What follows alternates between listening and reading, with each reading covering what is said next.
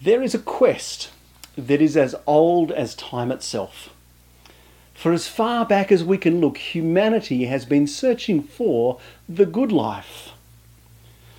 Whether you're in the Middle East in 1000 BC, like the teacher in the Old Testament book of Ecclesiastes, who searched diligently to find out what was good, or whether you're sitting on your couch in Adelaide in 2020, I think it's pretty fair to say that the quest for the good life is universal. Now, ancient Israel had a word that captured the idea beautifully. You've possibly heard it: shalom. We generally translate it as peace, but it's not just the absence of conflict. It's a much richer concept that encompasses well-being and blessing and rest. In short, the good life. Many voices speak to us about this. The mainstream media, the social media online celebrities, sages and gurus, self-help experts, preachers and prophets. We read about it in the scriptures and the weekend glossy magazines.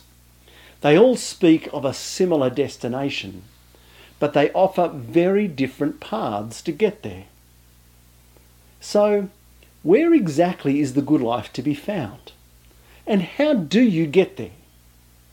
Well, this morning we're going to see the Bible's answer to that question in Philippians 4. And Abby's going to read for us. But before she does, let me pray for us. You are righteous, Lord, and your way is right. You are our refuge and shield, and we put our hope in your word. Give us understanding that we might live faithfully. Direct our footsteps according to your word, and do not let any sin rule over us. Amen. Hello, my name is Abby, and I will be doing our Bible reading for this morning. Our Bible reading comes from Philippians 4:4-9. Rejoice in the Lord always. I will say it again, rejoice. Let your gentleness be evident to all. The Lord is near. Do not be anxious about anything, but in every situation, by prayer and petition, with thanksgiving, present your requests to God. And the peace of God, which transcends all understanding, will guard your hearts and your minds in Christ Jesus. Finally, brothers and sisters, whatever is true, whatever is noble, whatever is right, whatever is pure, whatever is lovely, whatever is admirable, if anything is excellent or praiseworthy, think about such things. Whatever you have learned or received or heard from me or seen in me, put it into practice, and the God of peace will be with you.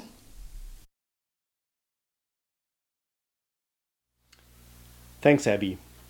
We've got 5 points to guide us this morning on our way. Rejoice in the Lord, trust in the Judge, call on your Father, rest in his power, and walk in his way. Now, our passage starts with Paul directing us to the ultimate source of joy, pointing us to where we might find the good life. Verse 4, rejoice in the Lord always. I will say it again, rejoice. Now, joy is compelling. It's beautiful. It's transformative. It's elusive, but we know it when we see it, don't we? It's like happiness, but it's more than happiness. Someone who is joyous shines. Now, joy ultimately is the emotional experience of someone who is experiencing shalom. It comes when we know the blessing and the peace that we crave. We find it when our hearts are at rest. What is unique about Paul's approach to joy and the source for the good life is that it's not to be found primarily in experience, nor the accumulation of things, nor health or anything else like that, the paths that so many try and walk today. While these things can bring a fleeting joy, Paul takes us beyond the gift to the one who gives them. Paul anchors true and lasting joy. He anchors the good life in the Lord.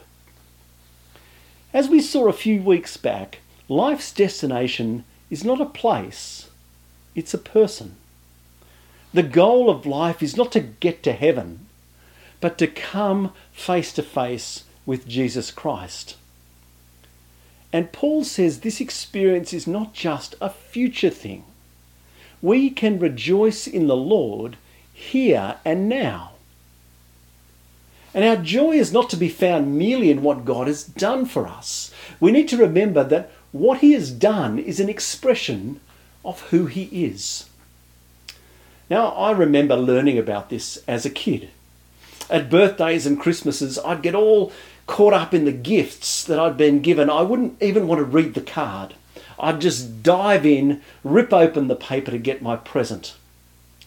And I can remember my grandfather gently explaining to me that while rejoicing in the gift was entirely appropriate, it was the love of the one who gave it that was the greatest gift. The relationship that the gift expressed, rather than just the thing that I got. Paul tells us that we are to find joy in the Lord, in him, as well as what he has done for us.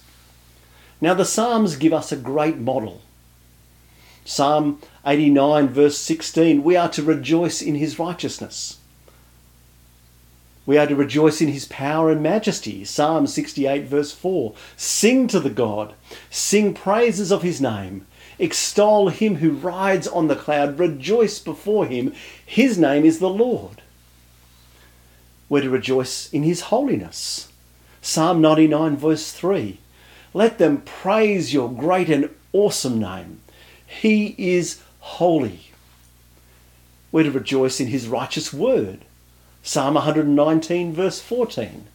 I rejoice in following your statutes as one rejoices in great riches. We are to rejoice in his salvation. Psalm 13 verse 5. I trust in your unfailing love. My heart rejoices in your salvation. Paul tells us, rejoice in the Lord. That is where the good life is found. But most of us will know that this is harder than it sounds. Circumstance, people conspire against us. And that brings us to our next point. Trust the judge. Now, I probably don't need to say it, but people can be challenging. We have a picture of how we want things to work out. We plan our lives, our path to joy, to the good life, and then that person gets in the way. They ring, they say something, they do something, their plans mess with yours, and peace and joy go out the window. The squabble between Euodia and Syntyche that Paul recounts further back at the start of the chapter is not unique. Most of us have seen the challenge that the conflict can bring to peace and joy in churches, in families, and in workplaces. So what does Paul advise? In verse 5 he writes, let your gentleness be evident to all. The Lord is near. Now this word gentleness, forbearance in the older translations, is not something that our society is very familiar with. Behind it is the idea of mercy and grace, of not insisting on your own rights. It's used in the Bible as a contrast to anger, to quarrelling, and on insisting that we get our own way. Now, it's not an attitude that we speak of very much in our culture. When we're told we need to be assertive, we need to fight for our rights. But we know that this just leads to greater conflict, greater division, and it is so destructive to peace.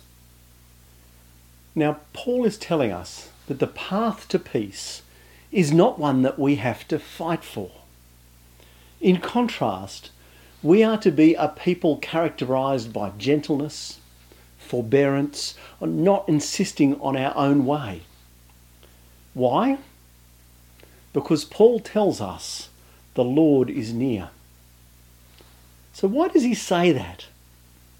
Well, he's reminding us that judgment is coming. And not a judgment like we would give, one that is flawed and imperfect, distorted by our limited knowledge, our skewed perspective, and our sinful self-interest. He reminds us that judgment, God's judgment, is coming, and that is where every wrong will be perfectly set right by the one who is completely just, totally knowing, and infinitely powerful. Reminding us that God will set things straight, Paul tells us that we can walk the path to peace in gentleness and forbearance. He tells us God's got this. But you might object. Doesn't this just leave us at the bottom of the pile until Jesus comes back? Well, maybe. But we can always call on our Father. God doesn't leave us at the mercy of the world and tell us just to tough it out to the end. He's with us. The sovereign Lord, the great Creator, is our Heavenly Father, and He listens to our prayers. Verse 6. Do not be anxious about anything, but in every situation by prayer and petition, with thanksgiving, present your request to God. Now, we should note that Paul here uses two words for prayer. The first is general, but the second is much more intense. He calls us to plead, to beg, to beseech God for aid. It's not an image that's laid back, understated. It's kind of like Bartimaeus, the blind man who we meet in the Gospels. He sits beside the road when Jesus is passing by and he calls out, begging for mercy. The people try to shut him up and he continues to call out all the more, Jesus, Son of David, have mercy on me. Now, Paul recognises that there are very real threats that may provoke fear and anxiety, and he wisely directs us to turn to God, the one who can help, and to plead for his assistance. And if we're going to do this, we must believe that he is completely trustworthy, that God has got everything under control, that he is working his will out perfectly. Paul is saying to us, go to him in prayer. Trust him. Don't be anxious. Now, we have trouble with this because so often we want to tell him how things should work out. It's kind of like if you imagine you went in for surgery. Are we the best person to tell the surgeon how they should do the operation? Yes, we have a shared vision of the end, the restoration of health. But we are simply not qualified to determine the best path. It's the same with God. We like the end result he puts before us in Scripture, complete and perfected in Christ. But we must remember that God is the one who is best equipped to choose the path. Trust him. His intention is to bless us. Romans 8 reminds us that he's given us Christ. Why would he rip us off? Philippians 1 verse 6 promises that the one who began will finish his work in us. Paul tells us that the contrast to prayer is worry. Instead of handing it over, we take it upon ourselves. He encourages us not to do that. Now, anxiety is a natural reaction when the things that we love are threatened. The things from which we seek shalom are under threat. A man called Ed Welch wrote a book called Running Scared.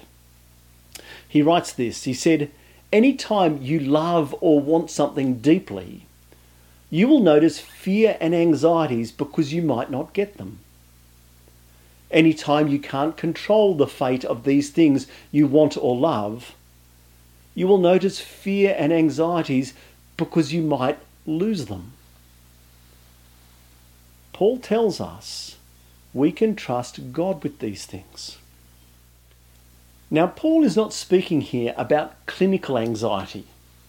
This is a medical condition caused by issues with brain chemistry. It falls into a different category and should be addressed medically and psychologically. But don't let a diagnosis lessen your personal responsibility. You can still pray, and Paul's encouragement still stands. But when we come to him in prayer, Paul tells us that there is a flow-on in terms of our experience in the present, that we can rest in God's strength. Anxiety is a massive threat to peace. You know the feeling. You're stressed, you're unable to rest, your mind is running through every angle, every permutation, every possibility. But God makes us a promise. Verse 7, "And the peace of God, which transcends all understanding, will guard your hearts and your minds in Christ Jesus." This is the flow on. Paul says, don't be anxious, pray, with the result that God's peace will guard our hearts and minds. So how does this happen? Is it just an automatic 1, 2, 3? Well, yes and no.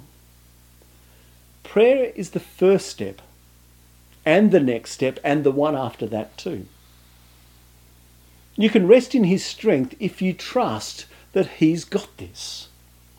There's a threat. You've asked God to work in you for blessing in light of it. And now, will you trust the one who created all things, that he's able to deal with this hassle?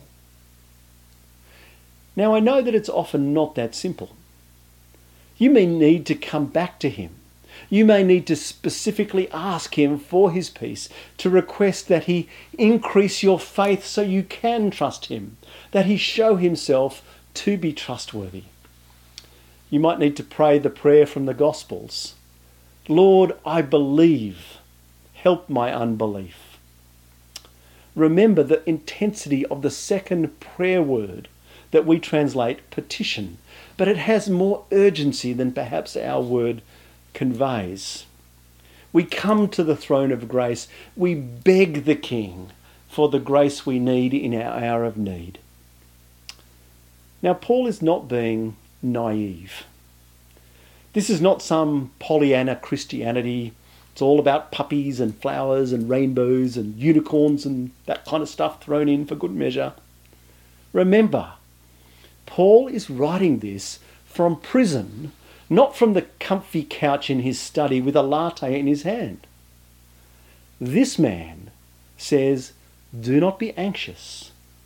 Pray. Trust your Heavenly Father that he's got this. And the peace of God will guard your heart and your mind in Christ.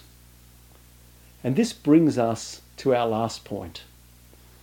The life of shalom, the good life, is not a kick back and relax kind of life, but it's a press on, strive, keep going. It's not just the destination. It is the journey. It's not passive.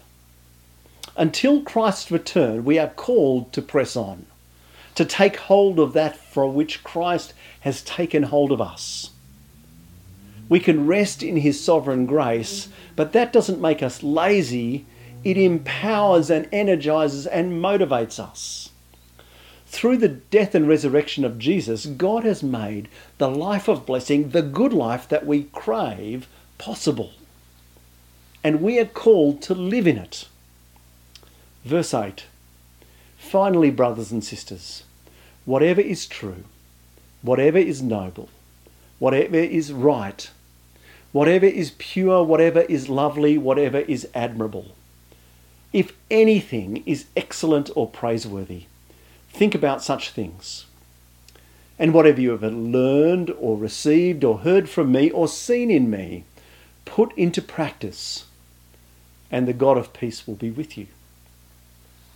So if we're going to live this life, it's a life of faith, a life of rejoicing in a relationship with God, we need to trust him.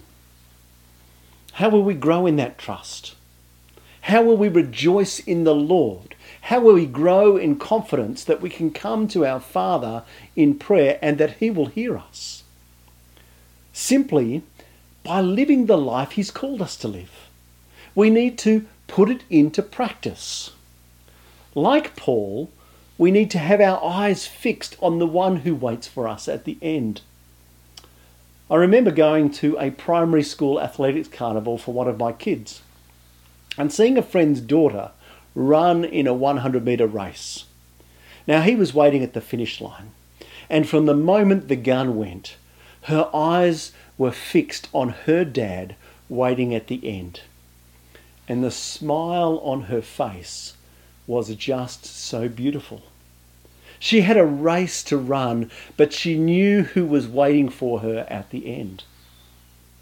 Paul tells us, as we focus on Christ, that we also should be focusing on the true, the noble, the right, the pure, the lovely, the admirable, the excellent and praiseworthy, to fix our eyes on these things.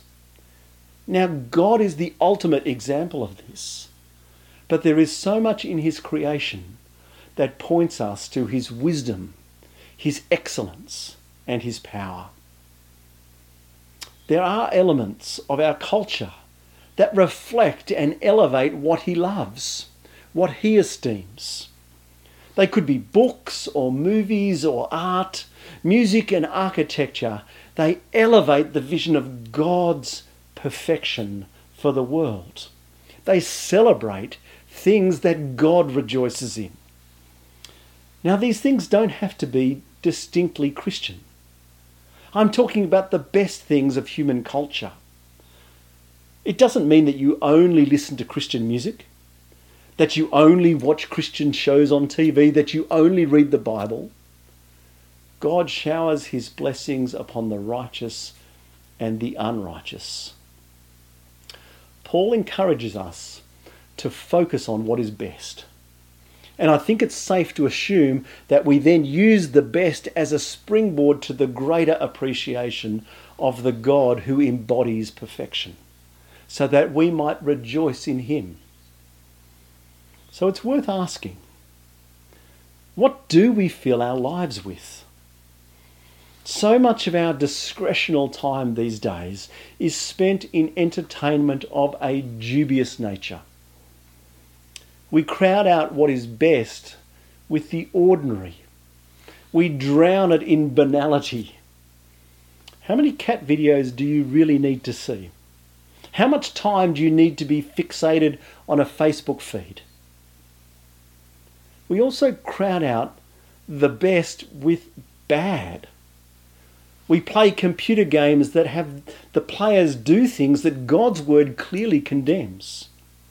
We watch movies and shows that celebrate ideals that go against the pattern of life that God calls us to live. We read books where God condemns what they elevate. You get the picture. You get it. There's a saying, you can only get out what you put in. It's totally true for our spiritual lives. Now in verse 9, Paul holds before us his example and teaching as something to emulate. We have it preserved in the pages of Scripture. And as he lives for Christ, he strives to be a model for others. And this should be our aim as well. Not to show off, but to be a blessing. And so as we conclude, we need to hear his promise. Paul tells us all, if we're seeking the life of shalom, the good life, the best life, we find that in God alone. We find it in our relationship with him. We rejoice in him. He says, don't worry about the things that get in the way. Don't be anxious about them. Go to God in prayer. Beg his aid, fix your eyes on him, and keep your focus on what is best. Strive, press on to take hold of that for which God took hold of us. And as we do this, the one in whom we are called to rejoice, the God of peace, will be with us. Amen.